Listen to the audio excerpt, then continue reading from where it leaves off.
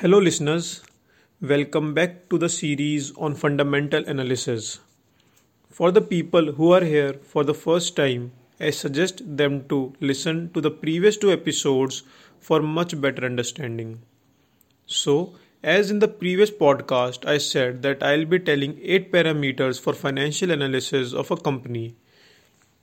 Moving on with that, today we will discuss about debt to equity ratio and free cash flows. So now, what is debt to equity ratio? It is basically a solvency ratio. Solvency ratio tells us about the overall financial position of the company for long as well as short term. Now many investors and analysts see this ratio carefully. Why is this so? Let us understand this. Every investor makes sure that his principal amount remains safe, irrespective of the fact that the share price is going up or down. It shouldn't become zero, and it can become zero only when company becomes bankrupt. But if a company is in a running business means it is solvent, and the best way to know about the solvency is by this ratio.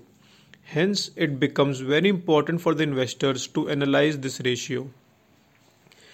Debt to equity is calculated by total debt upon total equity. Total debt includes long-term debt plus the short-term debt. Ideal debt to equity ratio is 2:1. Less than is always considered better. Company with low debt to equity ratio will survive for the long run. Compare this ratio with companies of same sector. Why is this so? Because there are various sectors like power, bank, where debt to equity is usually high, and there are various sectors like retail and IT sector where debt to equity ratio is low. So you can't compare both these sectors with each other.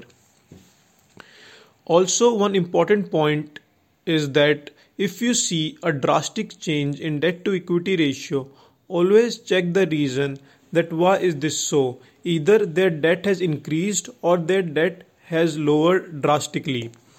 In case their debt has decreased drastically, you have to check that have they paid the debt by selling their assets, because that will be considered a negative point.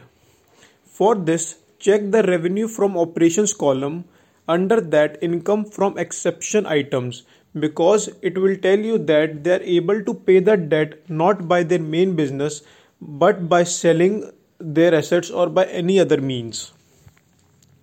Now moving on to the next parameter, free cash flows. It is one of the most critical thing an investor can look at, but it's not the number one can calculate easily. Free cash flow basically means the cash you will have in pocket if you own the company. It is calculated by net cash flow from operations minus the net investment in fixed assets. There are many companies with very good earnings, but they will have zero or negative free cash flows. It basically means either they are paying huge amount just to stay in business by buying assets or giving huge discounts, or they have huge interests to pay on debts. Businesses with good free cash flow is highly valued, as these companies give higher dividends, do inorganic growth by acquisitions, they may go for a share buyback, or they reinvest in their own business. Hence, it is considered a safe investment to invest in companies with good free cash flow. I believe that one should stay away from those companies that are declaring negative free cash flows for continuously 3 to 4 years. So, these were the two parameters that we discussed today. We are done with 4 parameters. I hope you are finding this series interesting. Also, in the last of the series, I'll tell you a website where you can look for all the 8 parameters that I'll be telling you, and you can find these values there easily. So be with me till the full series. I'll see you in the next episode. Till then, have a great day and enjoy your investments.